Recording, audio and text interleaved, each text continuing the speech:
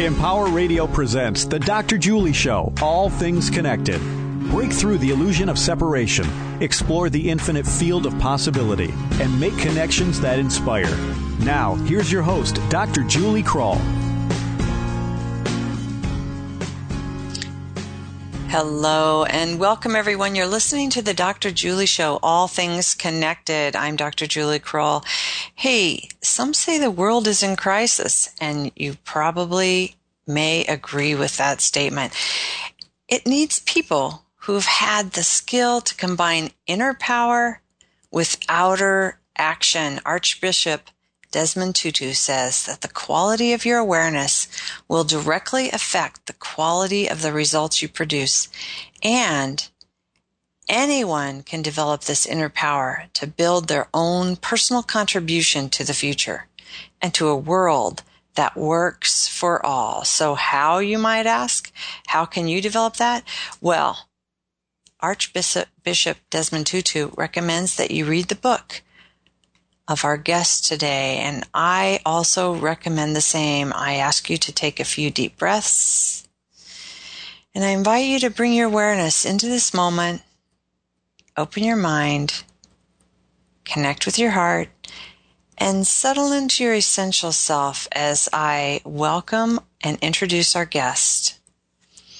She's a 3-time Nobel Peace Prize nominee and 2003 Nawano Peace Prize recipient. It's Dr. Scilla Elworthy. She founded the Oxford Research Group in 1982 to develop effective dialogue between nuclear weapons policymakers worldwide and their critics. She founded Peace Direct in 2002 to fund, promote, and learn from local peace builders in conflict areas. And she is the author of Pioneering the Possible, Awakened Leadership for a World That Works. Welcome, Dr. Elworthy. I'm very happy to be with you, Julie. Thank you. I am really happy that you're here and very honored. Your whole career has really been something that I look up to and admire, and hope that my body of work sometime can just reflect a fraction of that. So thank you for joining us here today. We have a traditional question that I like to start the show off with, Dr. Elworthy, so I'm going to start with that. And that is, Dr. Elworthy, what does All Things Connected mean to you? Well, it reminds me of the notion that Archbishop Tutu, who is a wonderful man, that he very often introduces. It's called Ubuntu, and it's a prevalent tradition in Southern Africa, and it means exactly what you've just said, all things connected. And the way he expresses it is, and the way people in Southern Africa understand it is, I am because you are. In other words, I exist because you exist. And I love this concept because it's ancient. It's an ancient concept going back centuries in Africa, but it's also exactly what quantum physicists have been discovering in the past 100 years. And it's now becoming much clearer to anybody who has woken themselves up that everything in our world is interconnected. And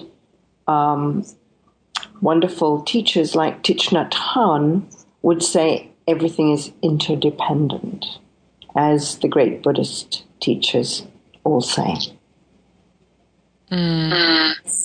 Thank you for that. You know, I know even one of your chapters in your books talks about that interconnectedness, and I love that interdependence. We're going to talk about that in a minute.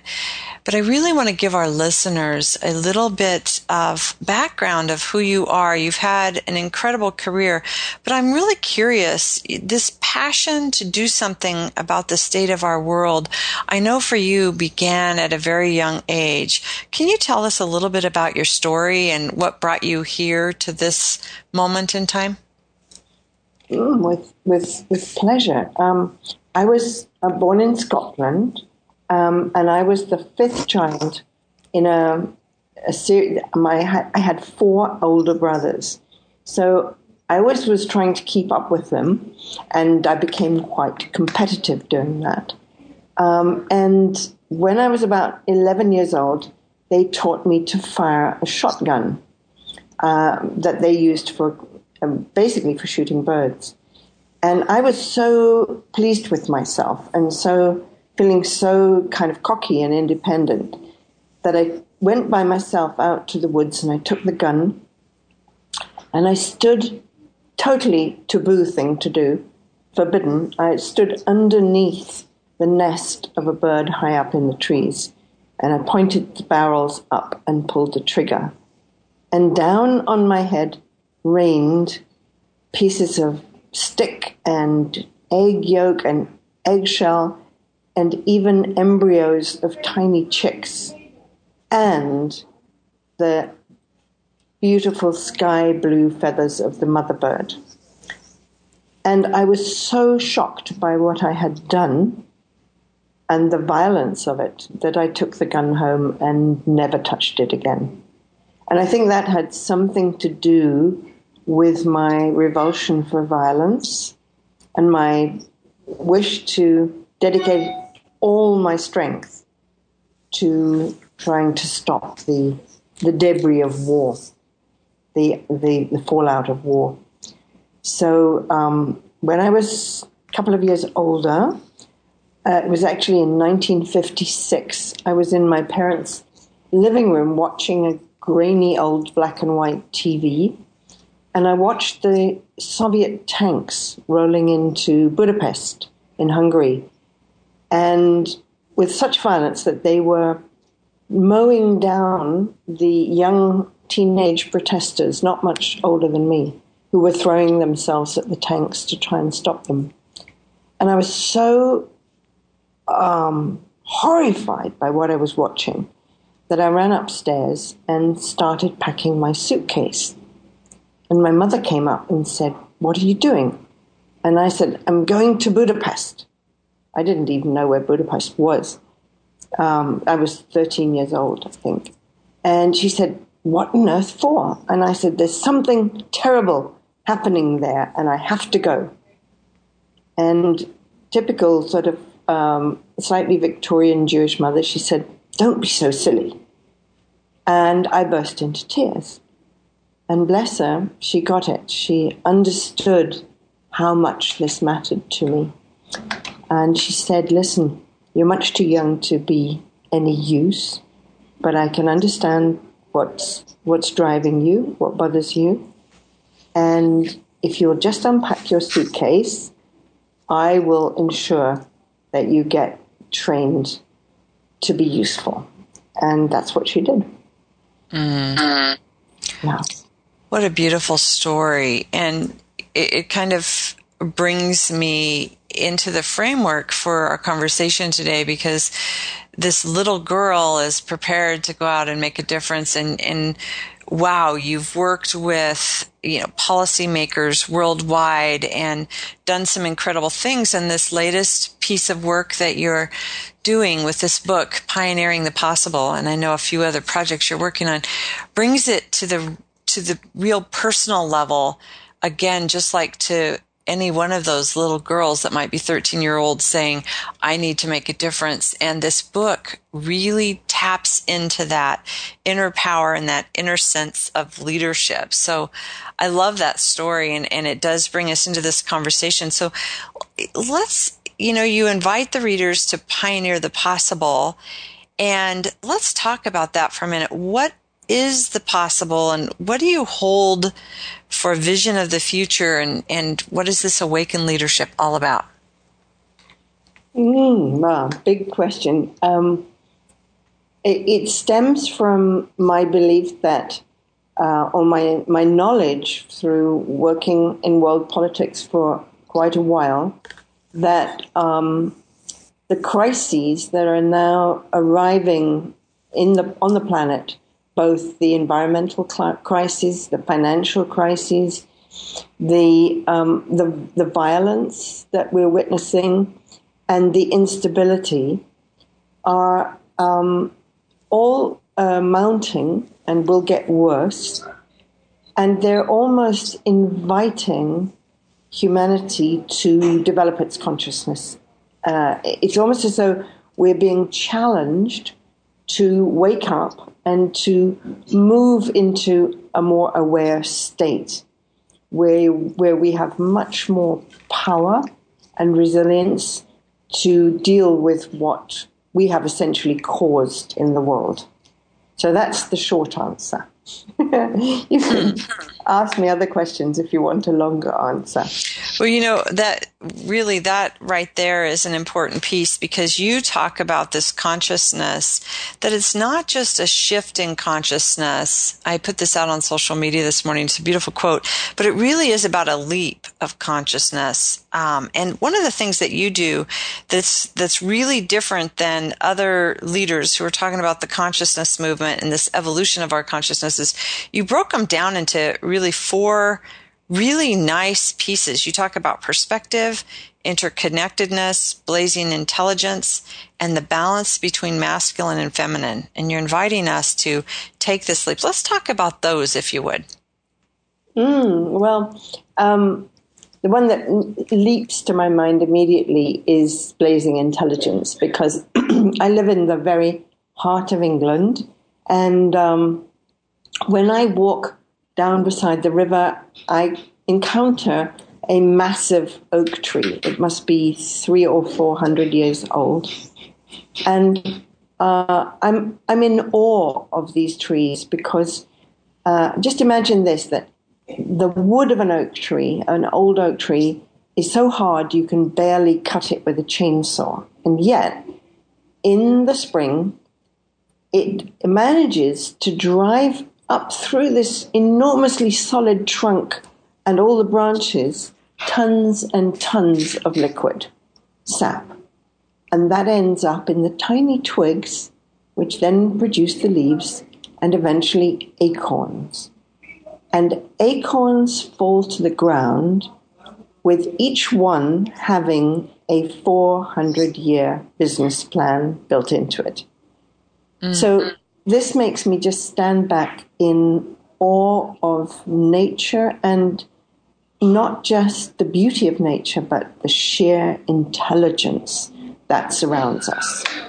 Human beings are not capable of making artificially a rose, but nature can make it abundantly everywhere all the time.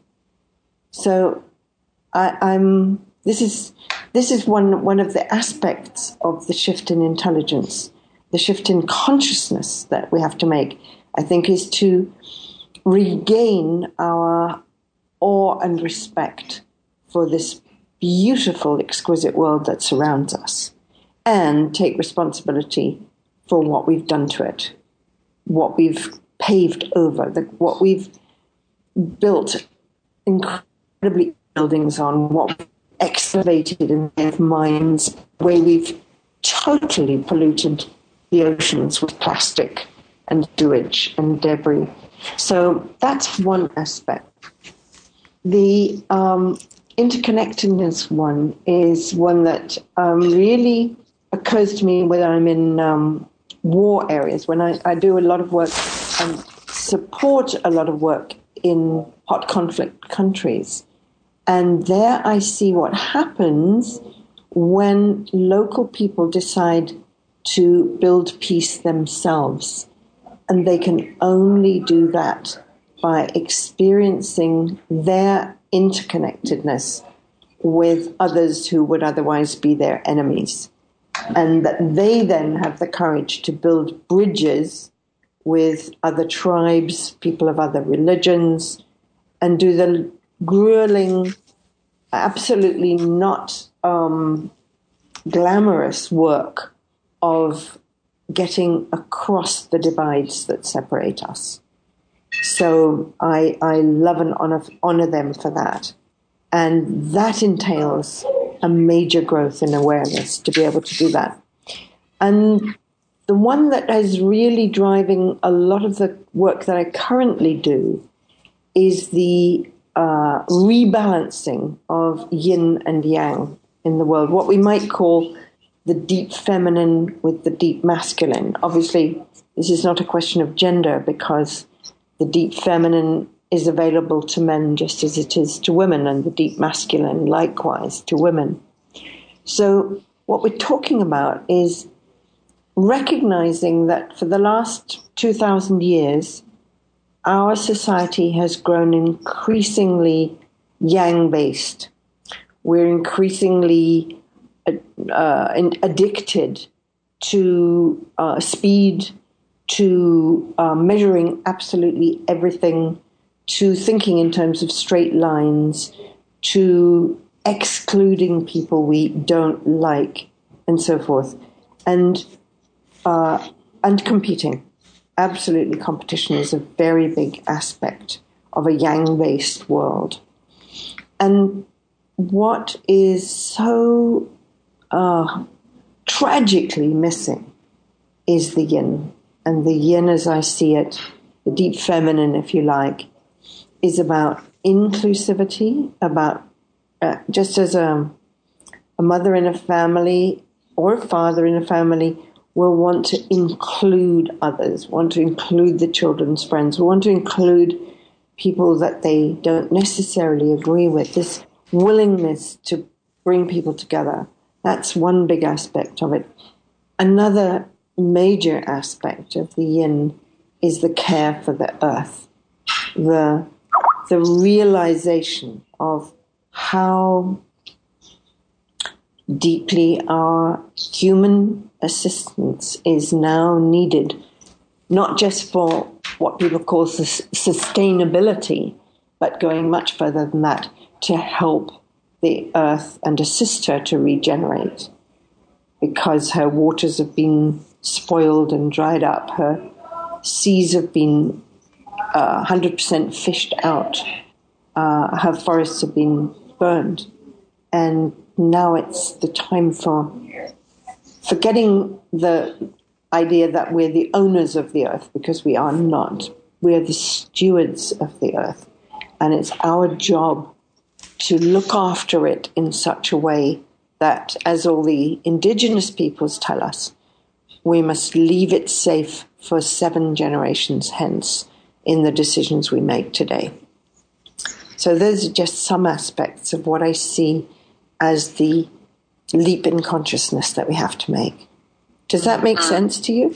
Yes, absolutely. And I really appreciate how you've talked about these really different pieces of that, and especially this balancing the masculine and feminine in leadership as far as awakened leadership, because, you know, there's this big movement toward a lot of feminine awakening, and so many times, especially through the 60s over here in the U.S., we thought that the women's rights movement was like a ticket to compete with the guys, like the guys. And what you're suggesting is really balancing both of those energies for all of us, even male leaders, and really bringing the fullest expression of who we are as yin yang, as masculine feminine. And I really appreciate that. It's a new way of looking at leadership.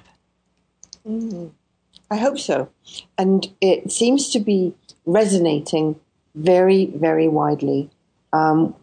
The organization that we've recently set up, which I'll talk about later, it's called Rising Women, Rising World, is just being deluged by inquiries from people who are interested in this rebalancing of yin and yang, particularly. So it's definitely touched a chord with hundreds of thousands of people. Yes. And I really appreciate that. The other thing about your book that I think is really helpful for the readers is that you take these concepts of consciousness and this leap in consciousness, and then you really turn them around into kind of new memes, like the new normal.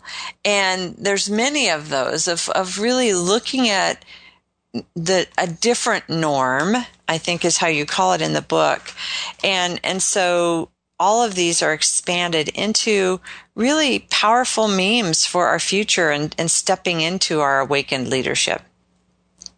One of the things that I learned as I wrote the book, and honestly and truly, you really only write books to understand what you think or understand what your gut feeling is telling you. And one of the things I found was that a lot of the values that are kind of inculcated into our societies are now stale and outdated. For example, we were taught as children that survival of the fittest is, what happens. Nature is red in tooth and claw. And this is just so not true of what is needed in our world today, because we know that cooperation is cheaper and works better. And it's now been shown in study after study that survival of the fittest isn't even what was meant by those scientists like Darwin. So I think it became important to me while I was writing the book to examine these values that we've held for so long and question them and see from the experiences I've had what I believe is replacing them, what I pick up from people all over the world.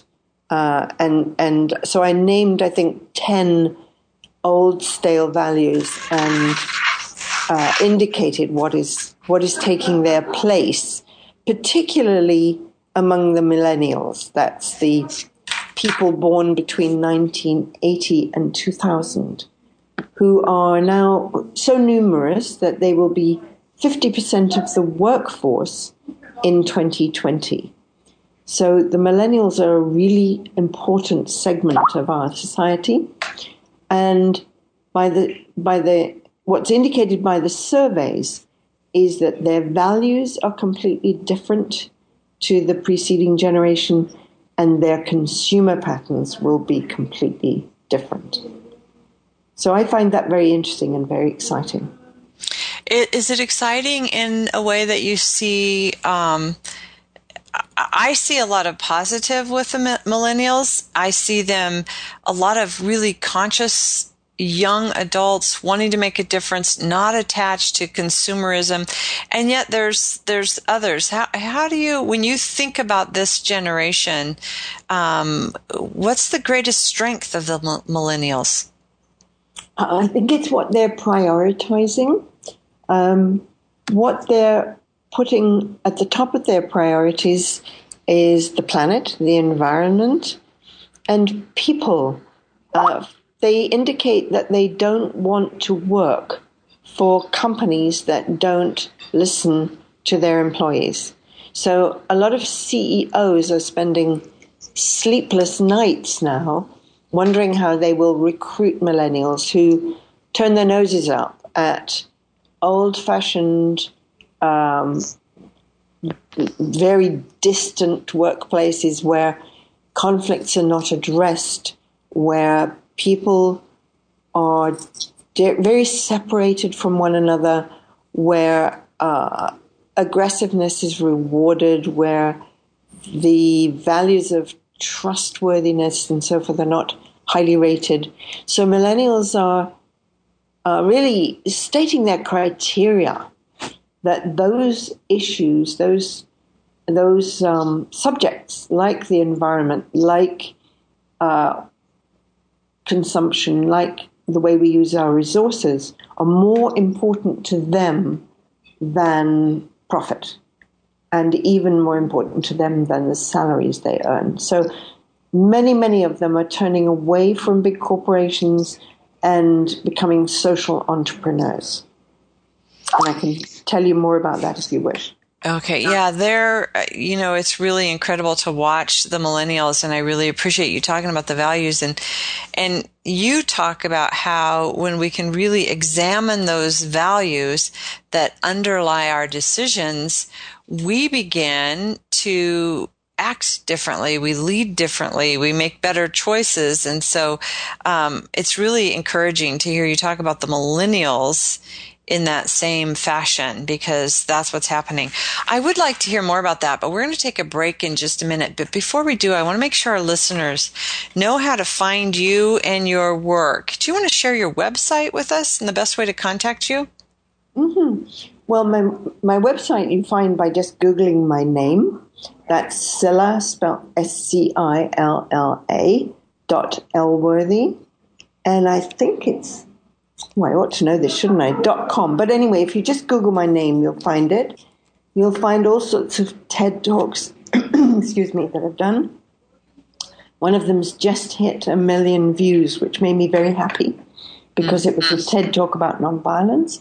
And you can also look on the website of Rising Women, Rising World, all one word, .org. And that's really the best way to find out what we're doing and find out a bit more about the book and so forth.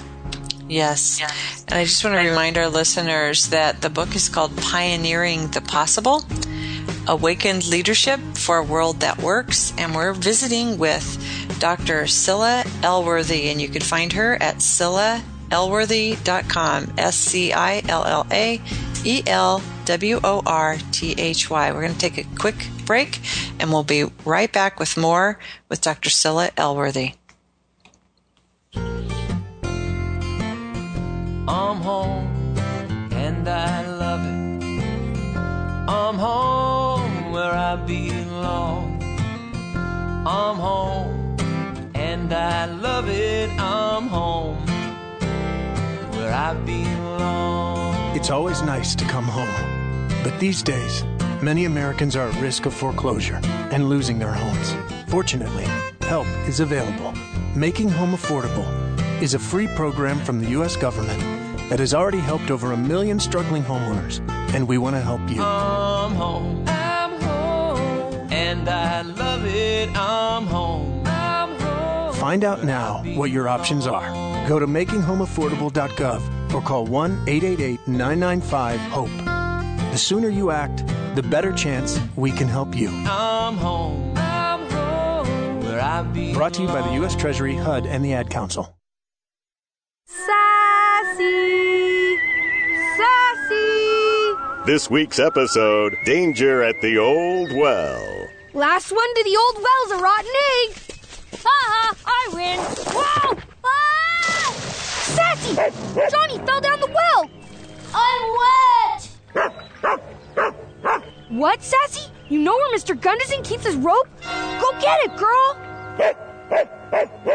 What? You'd rather use this time to set people straight about shelter pet adoption? I'm cold. People shouldn't be afraid to adopt from a shelter? Because shelter pets are screened for sound health and temperament? I'm wet and cold. Sassy, what about Johnny? What? Let Johnny sit in the well until he learns to be more self-reliant? Sassy! What'd he say? Sassy is brought to you by the Ad Council and the ShelterPetProject.org. Remember, adopt. Have you ever lost a cat? And have you ever wanted to get your cat back after you lost it? Hi there, I'm Andrew Hoffman. I went on this website called InventNow.org. Then I decided to make an invention of my own. It's called the Lost Cat Magnet Invention. So you can get your cat back after you lost it. Just turn it on, and lost cats stick to it. That's a good cat. If your cat was hiding up in a tree, it won't be up a tree anymore. It will be stuck to the lost cat magnet. And sometimes they fly toward you in the air. Just listen to one satisfied cat. See, that's proof. You should go to the InventNow.org website too. But just remember one thing. Don't do a lost cat magnet. Anything's possible. Keep thinking. Get started on your own inventions or just play some games at InventNow.org. Brought to you by the U.S. Patent and Trademark Office, the National Inventors Hall of Fame Foundation, and the Ad Council. Now, back to the Dr. Julie Show. All things connected on Empower Radio.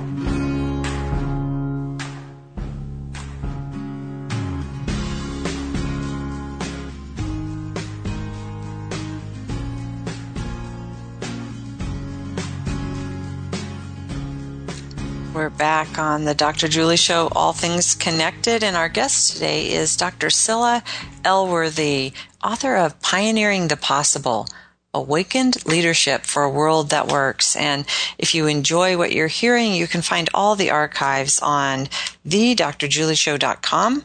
Share it with your friends and neighbors. Again, please visit our website, thedrjulieshow.com, and stay connected all week on our Facebook page, All Things Connected with Dr. Julie. Scilla, we were talking about millennials right before the break, and it's the thing that I was thinking as you were speaking is how intriguing it is that we're talking about a generation that's really global. And as I was thinking about this global culture, we really are making changes. And as I'm listening to you and the work that you've done promoting peace and working with policymakers worldwide, are you finding that we do have a global culture now? You're talking about many different topics, but really it feels like it's not just in the UK, it's not just in the US. It feels like we're all waking to those same values, those same memes, and that same leap of consciousness. Yes, I agree with you, Julie. Some of us are. Yes. Not yet nearly enough. So it's wonderful when people talk to their friends about what they're learning, share books, share songs, share television shows. But I think it is truly global. And the reason I say this is because I work with young social entrepreneurs from all over the planet who come to places like New York and to Germany to be trained in the hard skills and the soft skills that they need to build their own passionate projects. So these are people who want to start an initiative that will serve the planet in some way, either ecologically or to do with education or to do with the safety of women. And they get 8 weeks training. And what I offer to them when I teach them is the soft skills, as I would describe it, which are the ways of building and running your team, resolving and transforming conflicts in your team, learning to listen. I mean, most of us think we're good listeners, and 95% of us are not. And so really learning to give another person your full attention while they're speaking without quietly thinking what it is you want to say in return, but really listening to them, really taking in what they're saying, really concentrating on them. That's the biggest gift you can give to another person, and they love it because it's so rare. So I believe that capacity to really listen is what makes negotiating peace possible. And I've seen it happen countless times. And I should say particularly when I was working with nuclear weapons policymakers from all over all the nuclear nations. And I was, it took a long time to build this, but I brought together people at very high levels, but very, very, right away from the media, there was no journalists let anywhere near it. That's why you've not heard about it. There were no communiques issued. It was completely confidential. It had to be, because we were asking people to reveal what they really thought, not what they were supposed to think and imagine, and also to get to know their opposite numbers from Russia or China or France or Britain, and then eventually with India and Pakistan as well. And so we were bringing people in at the level of military generals, intelligence executives, people who ran corporations that made weapons, as well as those who designed and built the warheads in big major laboratories like Los Alamos. And we were bringing them together with their opposite numbers from other countries and with their informed critics. And so we had to learn to build a safe space for people of this caliber to actually listen to one another and hear what people who might violently disagree with them were saying. So that's where I cut my teeth on this question of the importance of listening. I do believe that quality, that skill, is absolutely essential for any kind of mediation and any kind of transformation of conflict. Mm. So when you talk about this listening skill, I'm thinking about the inner power that is referenced by Archbishop Desmond Tutu when he talks about really developing that inner power. And so from your perspective, you've had this global, really audience or constituents that you've brought across the table with each other and taught a lot of these same things to help each other listen and really understand. How do we translate that to maybe a mother who's staying home, caring for her children, or maybe someone who is in the corporate world that wants to do something different and leave to become an entrepreneur? How do we translate these really powerful, big concepts into just us owning that inner power? What does that really mean to claim that inner power and to develop it? Well, the first example you gave is one of mothers who are at home with their children. And many mothers and fathers are absolutely brilliant at giving their children full attention. And they all report that when they do switch off the phone, switch off the other conversation, switch off even what they're doing, and sit down and really look at their child and really hear what it is they have to say, that everything changes. So many parents are expert at this, and many are not. And so I believe that skill developed at home, whether it's with an aged parent or somebody who needs care, or with a toddler who's exasperating you, or a teenager who's really gone silent on you, the giving of unqualified full attention, where you don't even have to say anything. You just have to be there and engage. And that resolves and transforms so many conflicts at home and potential conflicts. And I can't recommend it too highly. When you ask how it translates into somebody in a business situation where they're perhaps feeling uncomfortable, maybe they feel that the company they work for doesn't have real values anymore, doesn't really consider their employees, that their corporate social responsibility policies are just on paper and lying in a drawer, or that they really want to start out on their own and be able to do something which is true to them, then they do need to build inner power. And we build inner power by learning to listen to our own selves. And when I say that, I mean a regular practice of quietness. It's often very difficult to achieve in a busy household, but to go out for a walk in nature where you're not playing an iPhone or something like that, but you're just concentrating on the moment and the steps that you're taking.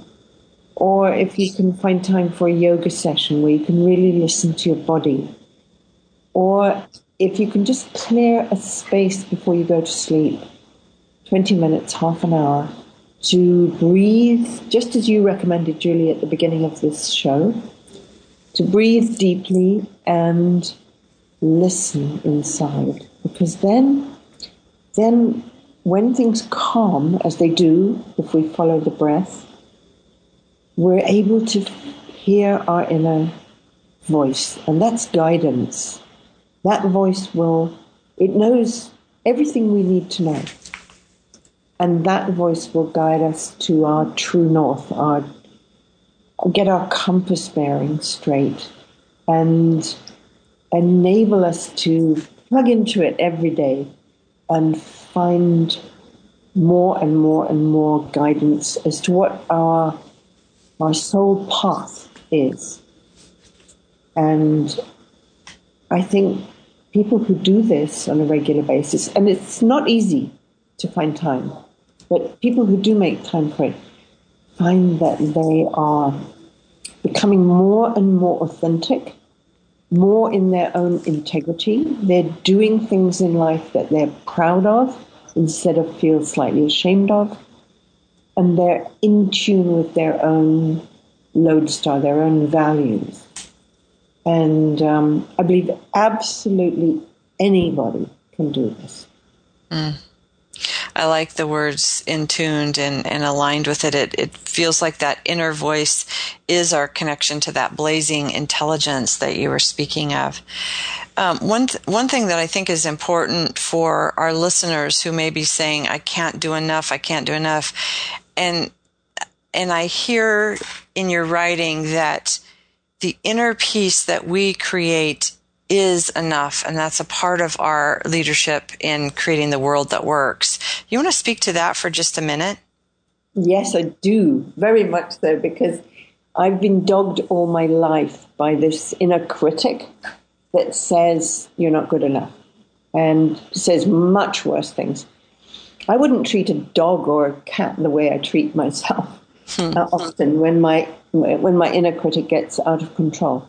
And it really lambasts. It can knock my confidence completely to pieces in a very short time.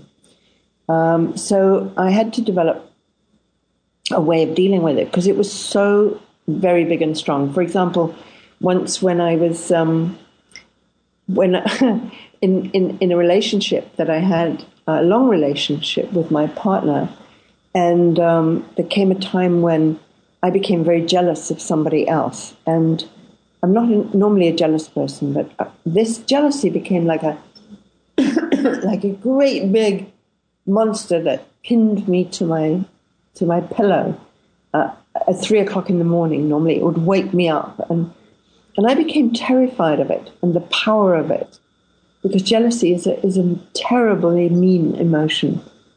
And I became frightened of what I was doing because I was so jealous, and the fool I was making of myself, and how I was suffering. And so this monster get bigger and bigger and hairier and darker. Almost every night it woke me up. And one night I just had enough. And so I sat up in bed and I yelled at it. And I used every bad word I could remember, and I told it to just get out of here. And it deflated like a balloon. It went right down to a tiny little creature, and it started to run away. It was like a little fly running away. And I said, come back here. I want to talk to you. I want to know what it is you're all about. What is going on that you've been waking me up every night at 3 o'clock in the morning? And it crept back and looked up at me, and it said, I had a message for you. And I said, well, pretty strange way to try and deliver a message, terrifying me every night. And it said, I was trying to get your attention because I have a message for you. And the message for you is that you have to learn to value yourself. You have to learn your own worth. And you must do that methodically. And I said, what do you mean? You can have a conversation with your inner critic. So I said, what do you mean? And it said, you Scylla, you have to take, it's this serious, you have to take 2 hours every day to concentrate on your own value and your own worth.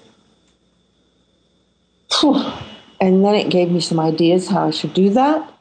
By taking out letters from people who love me and value me and really reading them. I even went as far as sending, there were tape recorders in those days, and I sent a tape cassette round to friends and asked them to record what they felt about me. That was immensely reassuring, but it was also true because I said, for heaven's sake, don't say anything just to make me feel better. I want to know what you actually feel about me. And so I did all that it required me to do it for 6 months, and it changed my life completely. It absolutely changed my life. So there are so many things that we can do, a lot of which I describe in the book, that are relatively simple. I don't think anybody else would have to spend 2 hours every day. But I look quite confident on the outside, but actually I can turn to jelly on the inside. And so I had to take this seriously. But I believe that we all have those kind of inner monsters that nail us at 3 o'clock in the morning. I love that story, and I really appreciate how you really took control of that inner critic and trusted the dialogue, which is so powerful. And what I was imagining while you were talking is how important that is, not only from an individual perspective, but for our collective on the planet. If we all felt more in that sense of power and really embracing our value and our worth as individuals and as a collective, how different our world would be. Oh, Julie, you're absolutely right, because even the most confident people, I work quite a lot with the top executives of big corporations, and many of them say that when you really talk to them and when they trust you, they say, I think I'm a fraud. I think I'm going to be discovered. I'm going to be unmasked as the fraud that I am. Because even at the height of their success, being paid phenomenal salaries, they still feel not good enough. And so the more that all of us can learn self-awareness and our own value and actually begin to love ourselves, because I was brought up in a very British kind of childhood where if people loved themselves, it was kind of like a critique of them. You say that person loves himself too much, and that's terrible. And I feel strongly that we need to bring up our children to really love and appreciate themselves. And that often starts with our bodies, because in this culture we're encouraged, particularly as women, to think that our bodies aren't the right shape or aren't perfect or aren't beach ready. It's appalling. And the first thing we have to do is learn to love ourselves as we are. And it's not just mantras and, affirmations. It's very, very deep. This has to go very much more than skin deep. Good advice. Yes. And again, this global thing that we've done with women on the planet. So speaking of that, I want to make sure we have a little bit of time to talk about Rising Women, Rising World. It's an initiative that you began with some incredible women on the planet, and I just want to let our listeners know what you're doing and what it's all about. Well, about 3 years ago, Jean Houston, who happens to be in the next door room to me as I'm speaking, and Rama Mani. Jean Houston will be well known in the States, I think, as one of the founders of the transformative movements, the self-knowledge and personal growth movements. And Jean is a wonderful woman, well into her 70s now. And Rama Mani is from Delhi in India and has done years and years of work in the UN in conflict resolution, and is highly aware of the sufferings of people, particularly in Syria now, in Iraq, the boat people coming across the Mediterranean, and so on. And the three of us happened to be together at a gathering in Germany with a spiritual teacher called Thomas Hüdel, who is extraordinary. And we got talking, and we realized that we all held a vision of how the world could be if yin was brought back into balance with yang, as we referred to at the beginning of the program. In other words, that the deep values of the feminine, and these can be held by women or men, come back into balance with the values of the masculine.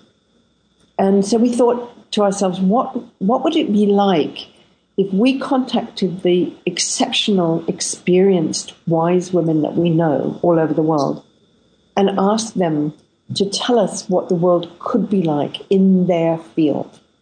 So we found the wonderful Hazel Henderson as an economist, the great educationalist from India, Meenakshi Gopinath, the wonderful expert on food and water from Brazil, Thais Corral, Chipo Chung, who's from Zimbabwe, but is a phenomenally good actress, appearing in a TV show in America at the moment on Mary Magdalene. Chipo is just such a knowledgeable person about the arts and social media. So we gathered, and a great businesswoman from China. So we gathered these women together and gave them the urge and the luxury to talk about how they imagine the world could be. And we've put their visions up on the Rising Women, Rising World website. And then we've also asked them to show us and tell us what is already happening that shows that their vision is not just pie in the sky, it really works. And so, for example, in the area of business, we've got many, many examples of businesses that are for social good, businesses that put people and planet before profit. We've got, just hundreds of inspiring examples of where these new values are really being taken literally and enacted, and you can go there and see them and touch them and see them on film and read about them. And so that's one aspect of what Rising Women, Rising World does, is to inspire us to a future world that works for all. And then in order to make that even more possible, we run training courses, a 2-day course called Inner Action, called Inner because we share the inner power we were talking about earlier with the a way to make what you want to do in the world effective. So many people come to us because they say, I want to make a contribution, I want to do something for my community or for the planet, but I don't know how. And so we help them turn those dreams into reality, and we don't really let them leave until they've really formulated their project and made it real and be able to stand up and speak about it in public. And then we also train facilitators to train other people to do that. Now happening all over the world. We're delivering these courses now in Canada, in the United States, in Switzerland, and shortly in various countries in Africa through Chipo. So that's just a glimpse of what we do. It is a beautiful initiative, and our listeners can find that again at Rising Women, Rising World, if you Google that. And Scilla, before we leave, I want to remind our listeners they can find more about you and your work and your voice in the world at ScillaElworthy.com. That's ScillaElworthy.com. ELWORTHY.com. And we were speaking about Rising Women, Rising World. Just Google that. And the book we've been talking about today is Pioneering the Possible, Awaken Leadership for a World That Works. And speaking of a world that works, I would love in our closing here to really hear what is your vision for the positive future, for a world that works. Let's dream the world into being. I think there's a quote in your book. Let me see if I can find it. I think you say, the future belongs to those who can see it. So what is your vision for a positive future that works for everyone?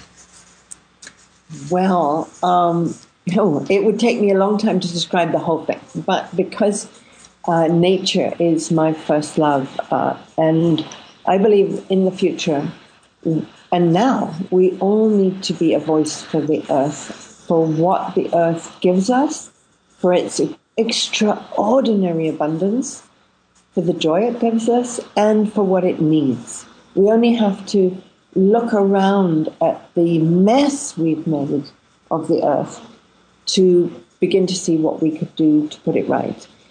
So if we were starting from scratch, we would say, okay, what parts of our towns and cities can we turn into gardens and grow vegetables?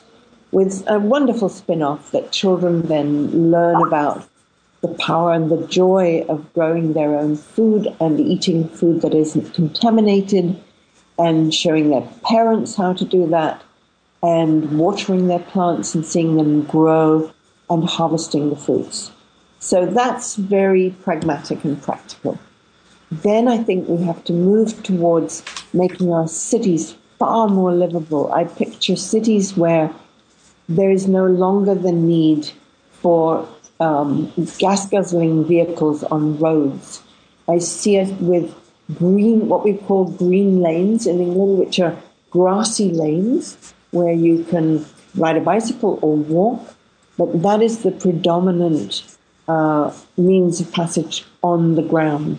Any other transportation is done overhead or by electrical vehicles not on concrete. And beside these grassy walkways would be running water, fresh running water. And beside the running water would be fruit trees or beautiful blossoming trees. So our cities would begin to be oases of green. And the fruit trees, when they fruited, the fruit would be for anyone. And there would be so many of these fruit trees, there would be no need to steal the fruit. You could just take it. Abundance. So that's just a little glimpse for you into how I see the future. But I could go on for hours. Oh, your glimpse is so sweet and so pristine. I love the idea of that, and I'm just calling it in with you here. I'm going to be right there with you, holding that vision, Scilla. Thank you so much for joining us today, Scilla. It has been such a delight to have you here. And thank you, listeners, for tuning in. You've been listening to The Dr. Julie Show, All Things Connected. We'll see you right back here next week. Bye-bye.